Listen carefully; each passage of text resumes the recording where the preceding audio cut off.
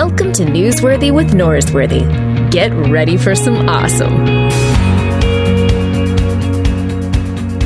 All right, friends, welcome back to the show. Get ready for some awesome. What you guys didn't see is that Jonathan turned to the side and did a full 1990s yell right Ricola. There it was. That was a special one. So, Yeah, it was. I'm this excited about it. this excited about this awesomeness.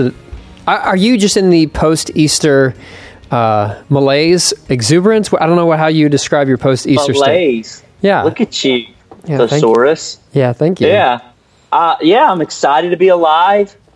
I'm in Eastertide because Easter's not just a day, Luke. It's season. You know what I heard in a I thought sermon? maybe you're- That the resurrection isn't about a certain time, but a certain person. Oh, There it is. There it is. I'll change That's your some life. Church of Christ roots too. No, that's some Yeah. John's Gospels roots. Yeah. No, I get it. Wait, did you preach that sermon? I preached that It one a is. while ago, but then I did a callback on Easter. Because I know Resurrection everyone's is like, wait a minute, you said that 18 months ago in a series on John. Oh, yeah. Are you? Yeah. I think if preachers knew how little parishioners were, how little, it's like a meal each sermon, and you don't remember what you ate 6 months ago or even 6 weeks ago, but it feeds you. I have this somewhat solid story about meeting my in-laws for the first time. It's one of my best stories I've got. And I've told it at least 3 times at Westover. I know, and that's where preachers tend to realize nobody's listening. No, I did in my focus group last week. It was like all core Westover people who've been here just about the entire time. And I tell the story. They're all laughing. And I get done. I'm like, guys, I've told this 3 times. They're like, oh, I don't remember. It's great though. Tell it again. I'm like, Yeah, fine. Yeah, Fine. But there's always that one person. I'll get lazier and lazier. I ultimately only need 6 sermons because you're not going to remember them. Mm-hmm. Yeah. Do you have your 6 sermons ranked like you do with your friends? I actually do have favorite sermons. Do you? I have favorite things to preach about. But to sound like our shared mentor, I mean, he probably claims me more than he claims you, but Rick Atchley, his answer is the sermon I'm most proud of or most excited of is the next one I'm about to preach. Next one? Yeah. Yeah. I know I get that too. I also love writing new stuff, but there are certain ones that I look back on that I'm like super just glad to be associated with. There are some that I look back on and wish I could say you wrote them. Well, truth be told, most of them I have written. Whether you delivered them well or not is a different story. You really want that albatross hanging around your neck? No, I don't want anything to do. That is some fishy business. I don't want anything to be with. Let's see what I did there? Consider. Anyway. Oh, gotcha. Nice. Double entendre Quick. there. Double entendre, Jonathan. Yes. So Easter is good for you. Yeah, it was. It was really good. We have a new worship minister at Pleasant Valley. Who? K-Dog. How do you know? Do you know Josh? I just told you his name. I went to Harding for 1 year. When he was there, I was there. And you remember it's K-Dog. I mean, I've seen him since then. He was in grad school at ACU when I was there as well. We played basketball together. That's right. Okay, cool. Yeah. Dude, he's one of my very good friends in life. And, he's leading at Pepperdine next week. Really? Mm-hmm. Yeah. You're going to be there, right? I am. Is it going to be tough this year because you're actually going to have to carry some of the load yourself and not have me just carry you around like I did in our class the year before? I have a different interpretation of our class the year before and who did the carrying of what. I mean, I just seem to remember a lot of somebody picked up somebody's slack, but I think we're reading that wrong. No, I think you just misremembered it. You just misremembered it. Yeah, so Easter was good for you. Glad to hear it. We did a Monday, Thursday service with St. Matthew's on obviously Thursday, and then Friday we did this collective Good Friday service with a bunch of like evangelical low church. So it's nice to have that kind of high church, low church, Thursday, Friday kind of. Did you wear like robes and stuff on Thursday? The last time I preached over there, I got a robe. This time they're like, no, you just wear what you're wearing. I was like, well, I didn't even wear a collared shirt because I thought I was getting a robe. And so I was like, this isn't even my good black V-neck. It was, it's like my Tuesday Hanes. black V-necks. Yeah, no, it wasn't the high quality one. But anyway, so yeah, I just wore my usual black on black, and it was pretty special service though. Cool. I mean, I wore the guess- exact same thing the next day as well, if you were wondering. But Yeah. Every year at Highland, we had Holy Week lunches where we would do stuff with yeah, the downtown churches, and something really cool that has happened for decades in Abilene. And but for the most part, I got to have Easter with my family for the first time since college. wow, So good for you, That was man. cool. That's pretty special. Yeah, I think there's something that each tradition has. Like, there's a flavor. It's kind of like when you do like a family meal with different families, and everyone has their different interpretation of, you know, how the sweet potatoes are supposed to be made, how turkey's supposed to be made, or the stuffing's supposed to be made. And it's great to get like all the different or get a taste of different flavors around such a sacred time as Holy Week. yeah, Speaking of things that are less sacred, there is an Instagram account that I've become recently aware of that I don't say I'm obsessed with it, but I've definitely felt... you follow it then? I don't follow. The Instagram account is Preachers and Sneakers. Is that the name? Am I getting it right? I'm actually looking it up right now to see what I don't follow it because I have a friend, Caleb. That's how I found out about it. It was Caleb Coltenbach? Coltenbach. He's on there? It's Sneakers and... Oh, nope. There's all kinds of like... Are there other ones now? That's funny. Yeah. I got a text, it probably was a month ago, and it was a group text with 3 of my friends, and one of them Annie texted me and Jonathan Merritt and Jason Miller, and she said, check this out. And I was working out, and I started looking through it, and I was like, this is just discouraging. Because what it does, it has a picture of a preacher wearing shoes that are hundreds, if not thousands of dollars on stage while they're preaching, wearing those expensive shoes.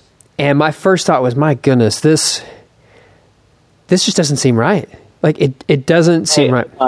Your first thought was that, or was it, man, I'd like those shoes? I do not actually invest in the sneaker game. Never really have gone that direction. And seeing I didn't even realize you could spend $1,000 on sneakers. I know, right? Yeah. That was my initial thing, is like, what? Yeah. What shoe store do you go to? What Zappos has, Yeah. The critique that I've heard is, obviously, one, people are saying, well, that's not actual sticker price for them. Maybe that's not an actual price that they paid. The second one is, someone gave them those shoes, so it's not a big deal. Here's what, since you already brought up Rick Ashley, I will tell you, here's what I think every time something like this surfaces. When I was first working at the Hills, like 2 years into working with Rick, he told me about this time when someone in his family offered him a Lexus for a great, great deal. And he could have bought it, and it would have been, really great stewardship. And he said something that has stuck with me ever since. He said, but I told them no because it wasn't a good stewardship of my influence. Yeah. And I love that, because I do think he was aware of what the criticism, because he talks a lot about money. Yeah. And he doesn't talk about money because he's trying to get a rich church. He's talking about money because he's trying to keep people's soul from going to hell. Oh. And he knows the cynicism that comes with, having a preacher that talks about money, and then he's driving a Lexus. So he drives a cheap Wrangler. When I was an undergrad at ACU, there was this interdenominational Bible study, which I was a part of and eventually became the speaker at. But the guy before me was a guy named Matt Chandler, who most people in the kind of Christian world have heard his name before. Well, he was, I don't know, try 23, 24, speaking to every like Baptist youth camp and summer camp in the world, and having this big influence on a lot of people. And he drove this like terrible car, just junk car. And his wife had like Chevy Blazer or something like that, some sort of SUV. And so he would drive her car around often if he was going to go, a long distance. And someone saw that he had a crappy car. He was making a big difference in a lot of people's lives. They loved him, and they felt God told them to give him a car. So they gave him a BMW. What? Yeah, they gave him a BMW. And so he's 24, something like that at the time.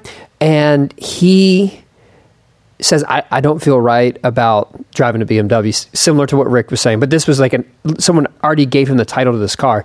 And so I think he asked him, but he ends up selling the car and then going and getting this like Chevy Impala, like just a sensible car.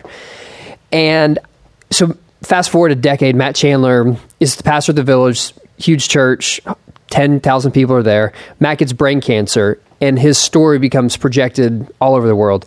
And there was a news article in which they had like this, personal profile. Mega church pastor has brain cancer. Here he is with his family. And in the background, 10 years later, is that same Chevy Impala. Yeah. Cool. Yeah. I do love stories like that because it's real easy to be cynical with sneakers and preachers or whatever. But I know a lot of preachers who aren't doing that. Yeah. I know a lot of preachers who are just humble parents of 5 children, get their clothes at yard sales, and but hold on. But some of those preachers, a yard sale is the highest class couture in their county. First off, I don't know what a couture is, but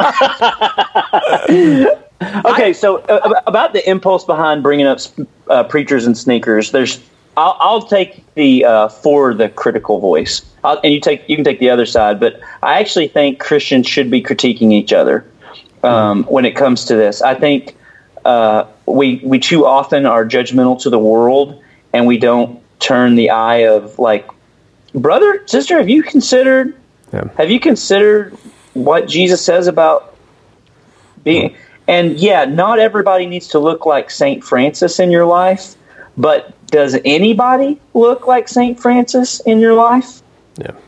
You know what I mean? Yeah. I mean, an American materialistic society at some point, and this was my take with your friends at Hillsong when I wrote that blog on baptizing Justin Bieber, is just, what are you inviting people into? Mm-hmm. And I do appreciate people like Hillsong trying to negotiate the tension of celebrity culture with they do have a section of special seating for celebrities, and they also have a special seating section for single moms. I get that they're trying to, tug that towards the way of Jesus, but at some point, I think you got to say, does it look like Jesus enough? Mm-hmm. Yeah. Okay. So my first question was okay, what do I have in my eye? Before I'm going to start picking out someone's sawdust, is like I feel or like your foot, huh? Or on your foot. Yeah. Okay. There it was. But those are with. But that's that's the Christian practice of having someone speak life into yours, that things that you aren't aware of that they're bringing into the light. And I think that's important.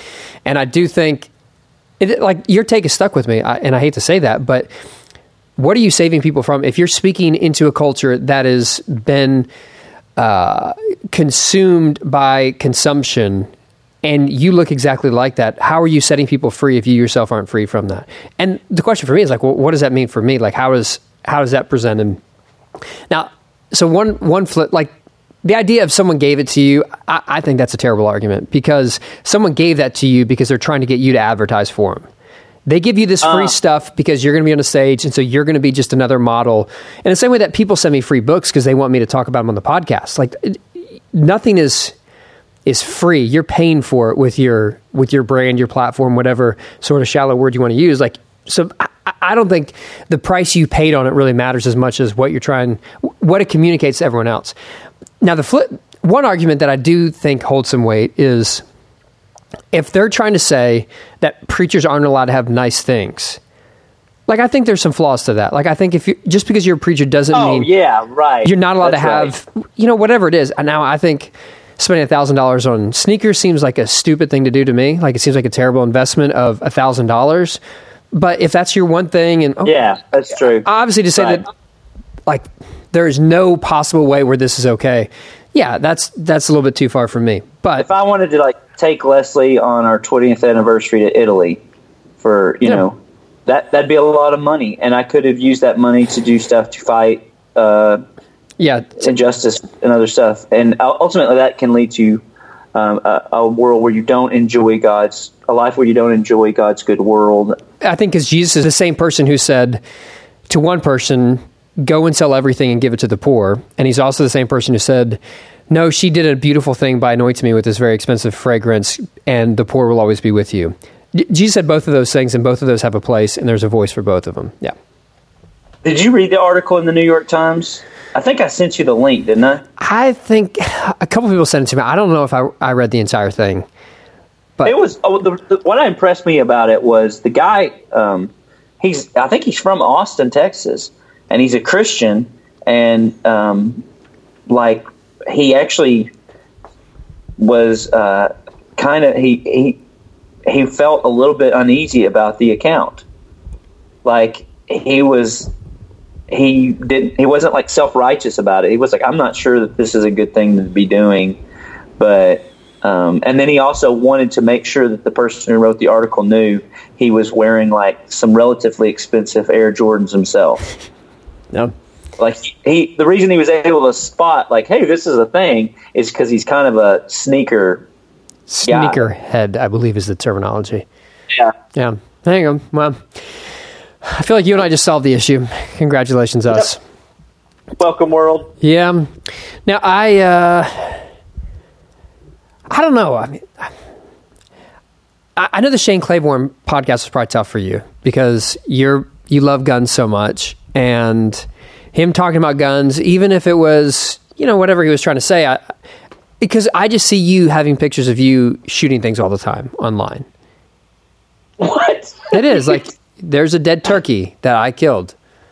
That is like the only thing I have ever killed, and I've killed a few of them. Okay, well, maybe that was the last thing you posted, a hunter? And then I unfollowed you. Have you ever hunted? Have I ever hunted? Yeah, okay. And so that's the last time.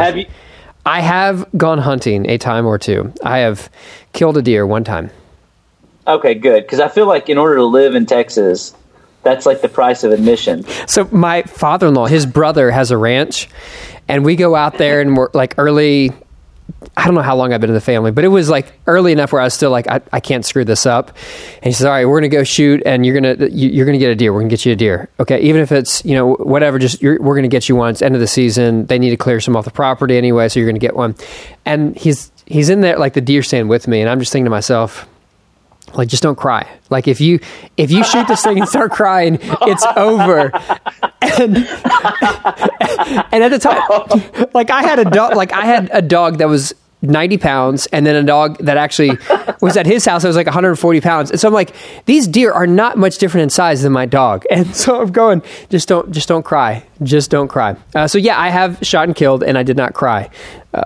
Did you? Okay. And then they said, let's go dress it. And you probably had a very different expectation in mind for what you were about to do. He would look great in a polo. He would look really nice in a polo. Wait, gross. You got some, what are y'all doing? No. No, I mean, it's country living out there. So Yeah. Yes. Okay. So first off, about Shane Claiborne, it's about time. I think it's the first time he's been on your podcast, right? Yeah, I know. To be honest, I've wanted to have him on before. A book about guns probably would have been my first conversation with him. But right. Probably, I definitely want to talk with him. The conversation. Was he cool? Yeah, he was super great. Like on and off mic, he was really great. Yeah. Yeah, I mean, dude, do you remember the first time you read Irresistible Revolution? Whew. That rocked my world. Yeah, that made a huge impact on me. And yeah. And then his book, Jesus Becoming President was the next one. Mm-hmm. Yeah. I mean, think about all the ways he's impacted so many of this. It was like Donald Miller, Blue Like Jazz, and then Irresistible Revolution. And I still remember where I was and Velvet Elvis. A New Kind of Christianity by Ryan McLaren. Yep. What other ones were? Just kind of seminal. Yeah. Do you remember? It was back in that day when everybody was calling like Mark Driscoll, Erwin McManus, and they were all Emergent. Yeah. And then after a few years, we're like, wait, these are not like each other. The only consistent thing they had was they were young, and Erwin is not that as young as you think. And he they is. like the name Mars Hill Bible Church. Yeah. A Barbarian Way was another one that was maybe not as influential as a Velvet Elvis or something like that, but I would add Yancey's The Jesus I Never Knew. Oh yeah, but he was like the before any of those guys, because that's like early '90s. Oh, is it really? Wow. Yeah. I mean, I read that in college, and it had been out for a few years. Ditto. And also, What's So Amazing About Grace? Yeah. So. All that to say, man, I'm glad you had him on, and I appreciated. I thought, okay, first off, when I was listening to the podcast, I thought, man, why couldn't you have done this on some other month besides turkey hunting? Because this month I have shot a lot, and I've actually held an AR-15 and gone hunting with it. Yeah. Wait, hold on. Hunting with an AR-15? So yes, because we were out in a ranch in Texas, and one morning we saw like 10 coyotes. Oh, okay, yeah. And part of the problem with kind of painting and everything with guns are bad, and is like I know a lot of ranchers, and you do too, in which they have like wild hog problems. Yes. And AR-15s are. When I think of guns, I have never in my life immediately thought of guns for violence towards humans. You know what I mean? Yeah. It's been like, we just moved back out into the country, and the very property that we are on, when I was a kid, we had a bear wander up into our yard. Where I lived in Ohio, we could see one neighbor during the winter when all the trees were dead. The rest is just open country. And like my brother had guns in his room. My parents had guns. I mean, I never really got one. I just wasn't interested. But you have to have one if you live out in the country. Like you just. Yeah. Do you have a gun? No, you don't own a gun. You said you didn't own a gun. I've got two guns. That Lucas. Oh, nice. Is the one on the left much smaller than the one on the right? It looks disproportional. First of all, that was a well-played joke, because that will bother me. Second of all, no, it's not. I measure Are you leaning? Are you leaning? Yeah, so no, I don't have a gun, and whatever. So, yeah, that's my concern of painting guns as everyone's impulse is to have them to kill people. And I think he tells a very important story about the mythology of guns and our attitude towards violence, and especially the way that our fear and hatred towards the other has propelled gun ownership, and how, actually, not gun ownership, but the business of guns has definitely leaned upon that. But and I think I said the same. It was like, but I know so many people who I read everything you're saying, and then I see the way that they act towards guns. I'm going, this is very different. It's two different things. And my best friend in the world has a hunting show, and he owns. Is it a hunting or is it a hunting? I live in Arkansas now. It's a hunting show. Okay. So, yeah, I mean, I've gone native. I've gone back to my roots. There are no G's in Arkansas. It's true, there's not. He's got dozens of guns. He's huge on gun safety. He would never... I mean, he's always hunting, living out in the country. He's big on guns, and he has been shot twice. Like on purpose? Yeah. No. Like hunting accidents. By accident. Yeah. Yeah, I think one of the things that Shane points to is if you have guns around you, not only is suicide far more susceptible to you, but, I mean, there are accidents that happen with guns. And firsthand, they've impacted people around me, gun accidents. And Yes, that is part of it. Yeah. But I wasn't saying that to say, like, my best friend Bub is like blind to this. I'm saying in spite of, because that happened when he was a teenager, he's still been, I weigh the risk. And Bub always says this. Have you ever heard when gun people talk about, whenever people would say guns kill people, he would say, and spoons make people fat.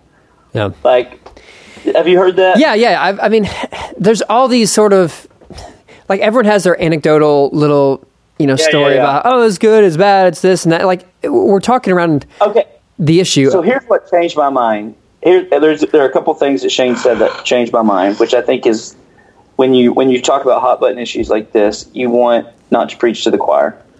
Yeah. His thing on Dr. King used to have a gun. Yep. And gave it up. I kind of connect that to Rick not buying the Lexus. Does that make sense? Yep. I think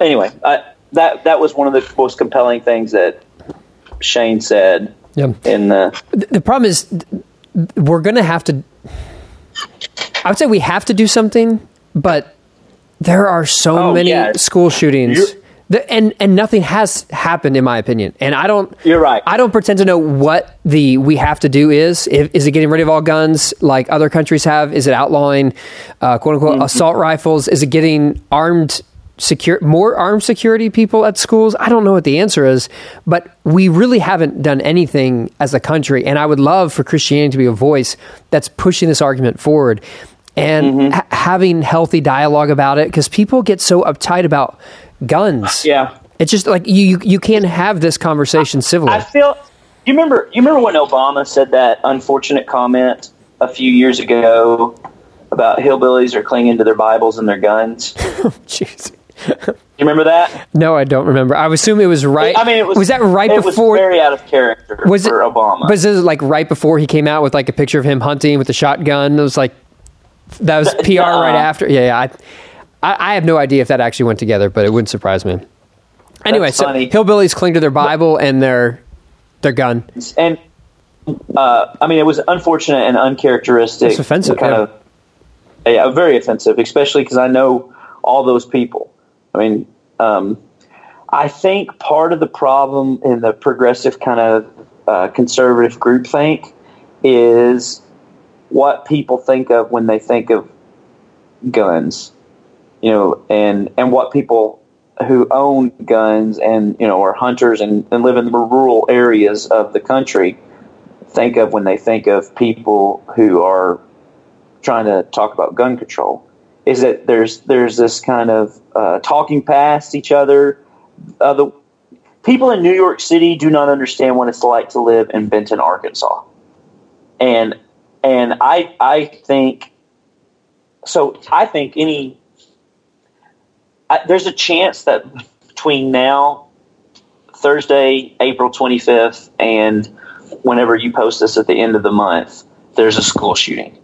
I mean, the way things go. The math is not in our favor for that to not happen. And I think we've obviously got to make some legislative changes. And the ones that Shane was proposing were not awful. They're common sense. The idea that if you have committed domestic violence, you're more likely to kill your spouse. You shouldn't have a gun. If you're on a terrorist watch list or no-fly zone, you should. I don't know how people don't go, yeah, like that. That's not rocket science. You should not buy more than one handgun per month. I mean, I get I don't understand that. Like that one is. It only takes one handgun to kill someone. It's not like if you only give them 12. I don't understand that one as much to me. It seems ridiculous to have that many guns, but what is the difference if I have 2 guns in my house or if I have 20? I mean, if you're going to do a terrible thing, I don't know. That's the point, though. Like, there's some stuff that makes a whole lot of sense. That makes a whole lot of sense to you is you shouldn't have more than one a month. Shane said that. I don't know.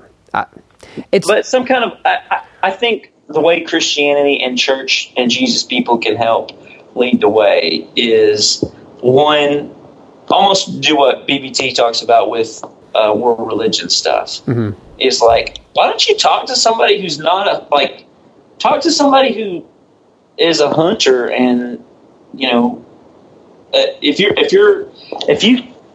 you're afraid of, I'm not saying this well, but that's your point. Like, you can't have someone who lives in New York City that has never been to the country say, this is exactly what every American has in mind when they have a gun, and this is what it looks like for the. It's not like, you can't say. And I think cities being well regulated on, like, although I guess the argument is Chicago, because Chicago has like very strict gun laws, but is also very violent, right? Isn't that the kind of pushback to city regulations? I have heard that. I don't have any expertise on it, but yes, I feel like I've heard that said. In Texas, a couple of years ago, they made it legal to where you can basically carry a shotgun into any building you want to, open carry, right? Yeah, that.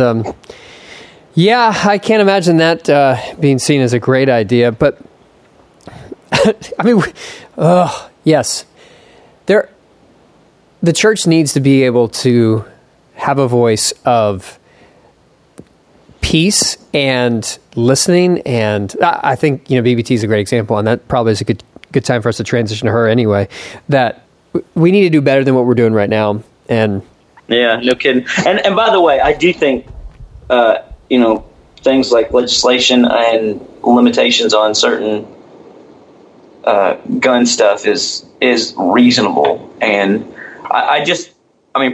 part of my challenge is I want people to understand the people that are in my life that I know and love who hate school shootings as much as anybody, and they're not in the pockets of the NRA. They don't agree with half of the stuff that's being said on behalf of gun culture, but they want to be able to kill a coyote, before it eats their chickens and stuff like that. Yeah, and maybe the language of, you would rather have a gun and have a school shooting happen than give up your guns so school shootings stop happening. That sort of language probably isn't going to help the conversation, that it's that sort of black and white either or. It'll stop. It won't. If your goal is to change certain people's minds, and these are not demons. Yeah. These are not demonic people. These are people who love kids and don't want school shootings to happen. Obviously. Okay. We do want to have happen? Barbara Brown Taylor on the podcast the fourth time. We want that to happen again because she's outstanding.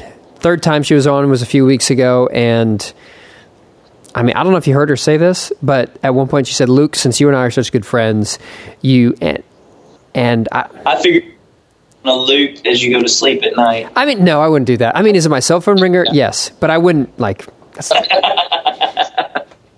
That's good. The Richard Rohr. And she complimented your sense of humor. Yeah. Someone on Twitter. But she was a little bit spunker with you this time. Well, yeah, I guess she called me. She also called me an idiot. So, truth be told, that did happen as well. So. That's on my ringtone.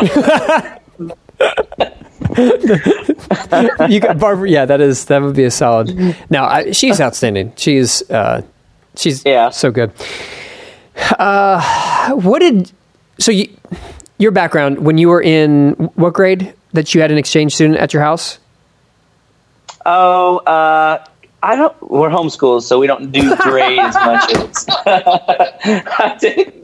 I really did, man. I mean, I think I was like 13, 14, whatever the normal. You didn't have grades at your school. So you're 13, and the exchange student was? Simron. Have you met him? Did you ever meet Sim? No, I've never met Sim.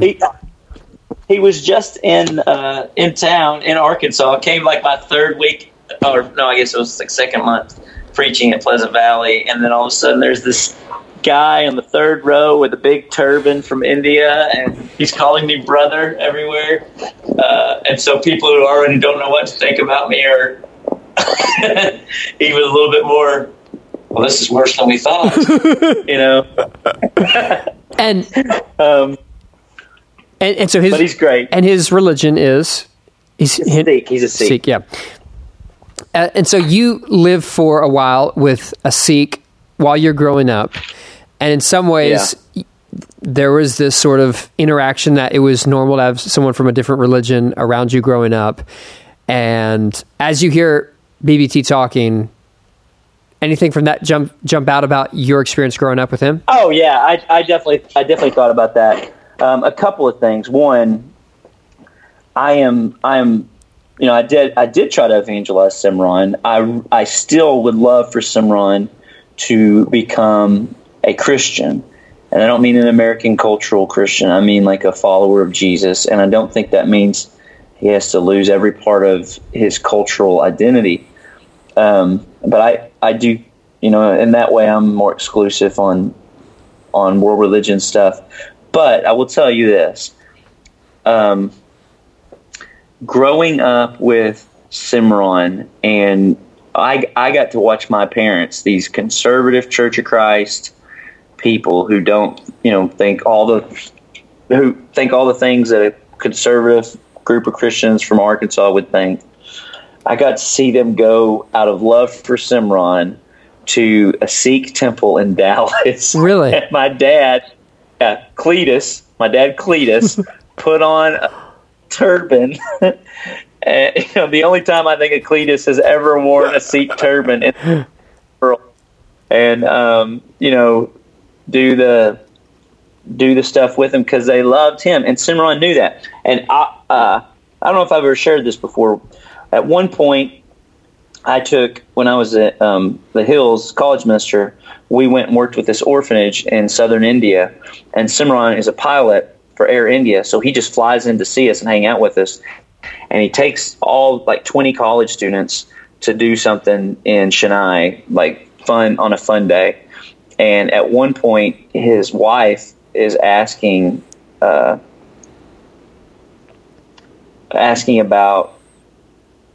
Christianity and Jesus stuff, and Simran tells him, "Oh no, they definitely wanted me to be a Christian, but they loved me more than they loved their ideas about religion."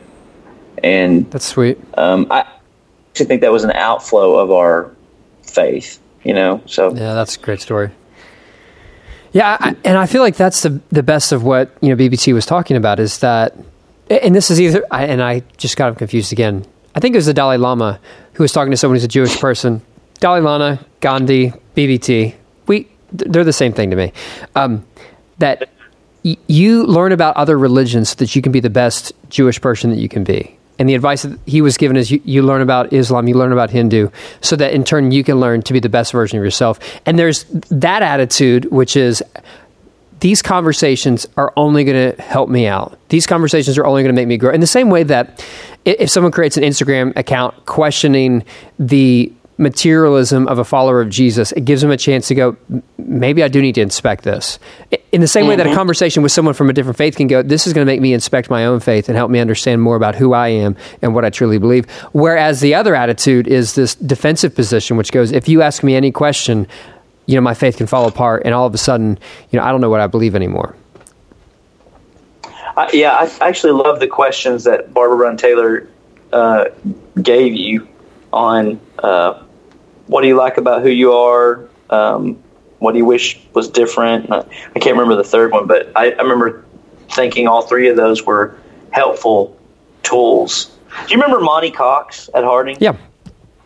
His probably the most popular class at Harding is Living World Religions class, because he loads everybody up in a bus, takes them to Chicago. They go to a Sikh temple, a Muslim mosque, and visit with all these different kind of leaders that give the best version of their faith. Because Dallas Willard has that thing where he says, in a pluralistic world, religion will be judged by how good it is for the people that don't adhere to it. And, I actually think this is one of the reasons I think Christianity is such a good, that me believing in Christianity is good for people, even if they don't believe it. Yeah. You know what I mean? That's good. One of the things that she talks about is what she calls the yikes response, where something's just different, and all of a sudden, in some ways, it's like the Beck talks about this with the like the gag reflex. Purity. Yeah, the purity. Like when things are different, we naturally just want to like push away from it.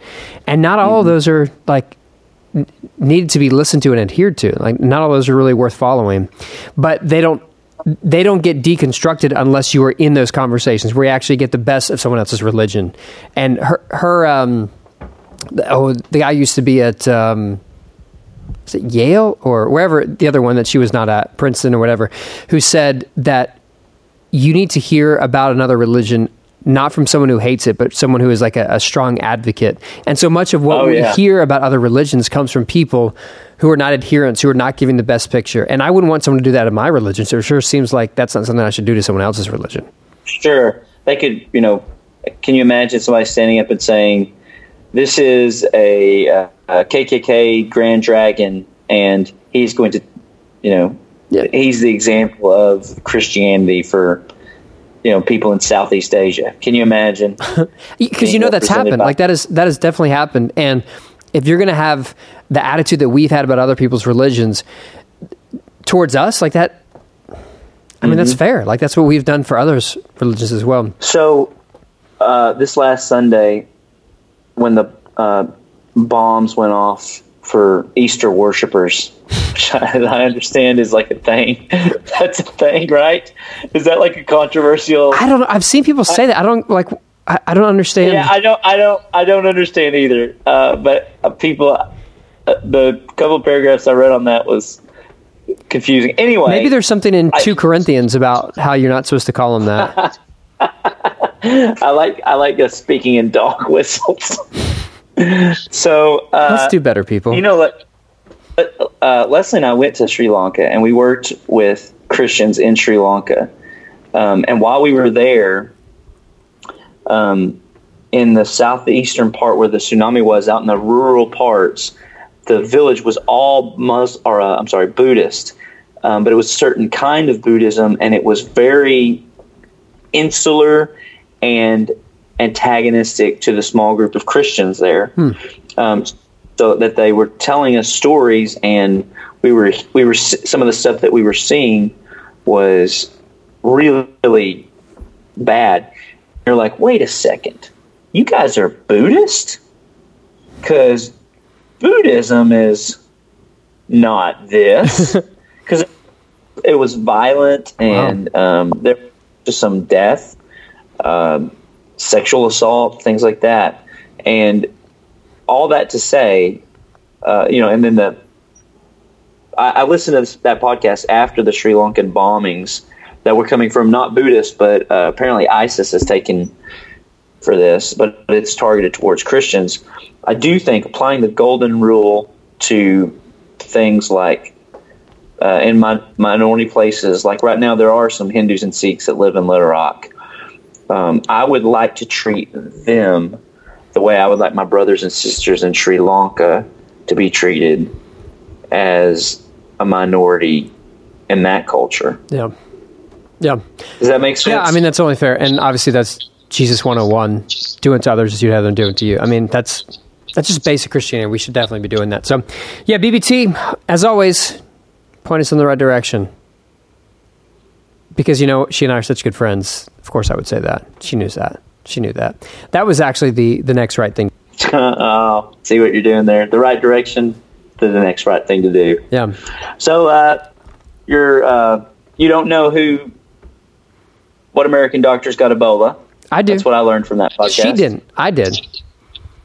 No, you didn't, because she said Nancy, and you're like, was that the other person? Yes, it was the other person. There are 2 American doctors who have gotten Ebola, and you went to school with one of them, and the person he saved her life, you were like, I don't know. Hey.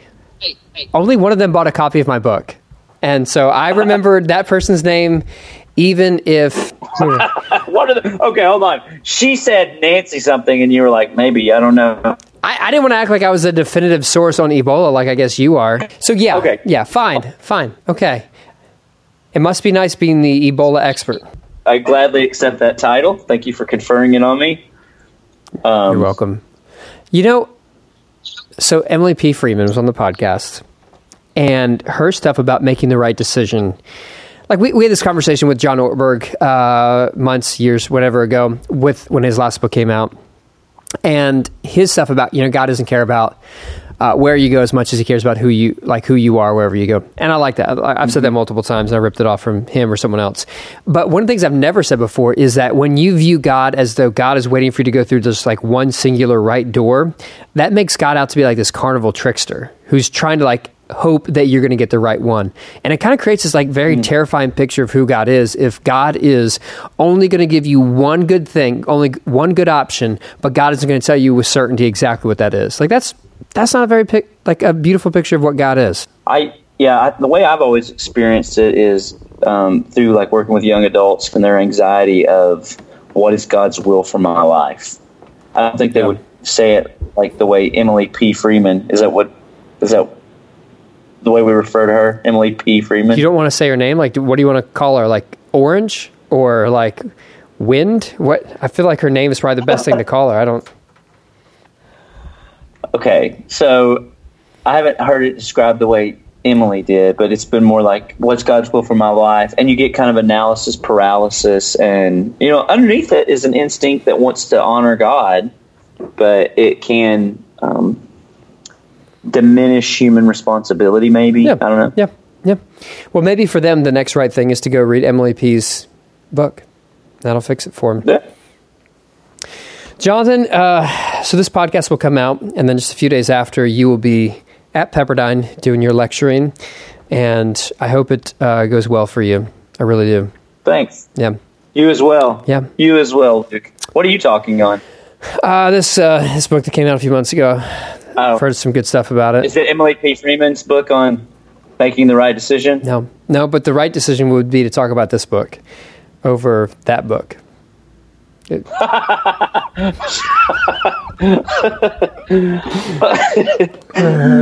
right. Yeah. All right. So that's a good way to get the podcast guest to dry up.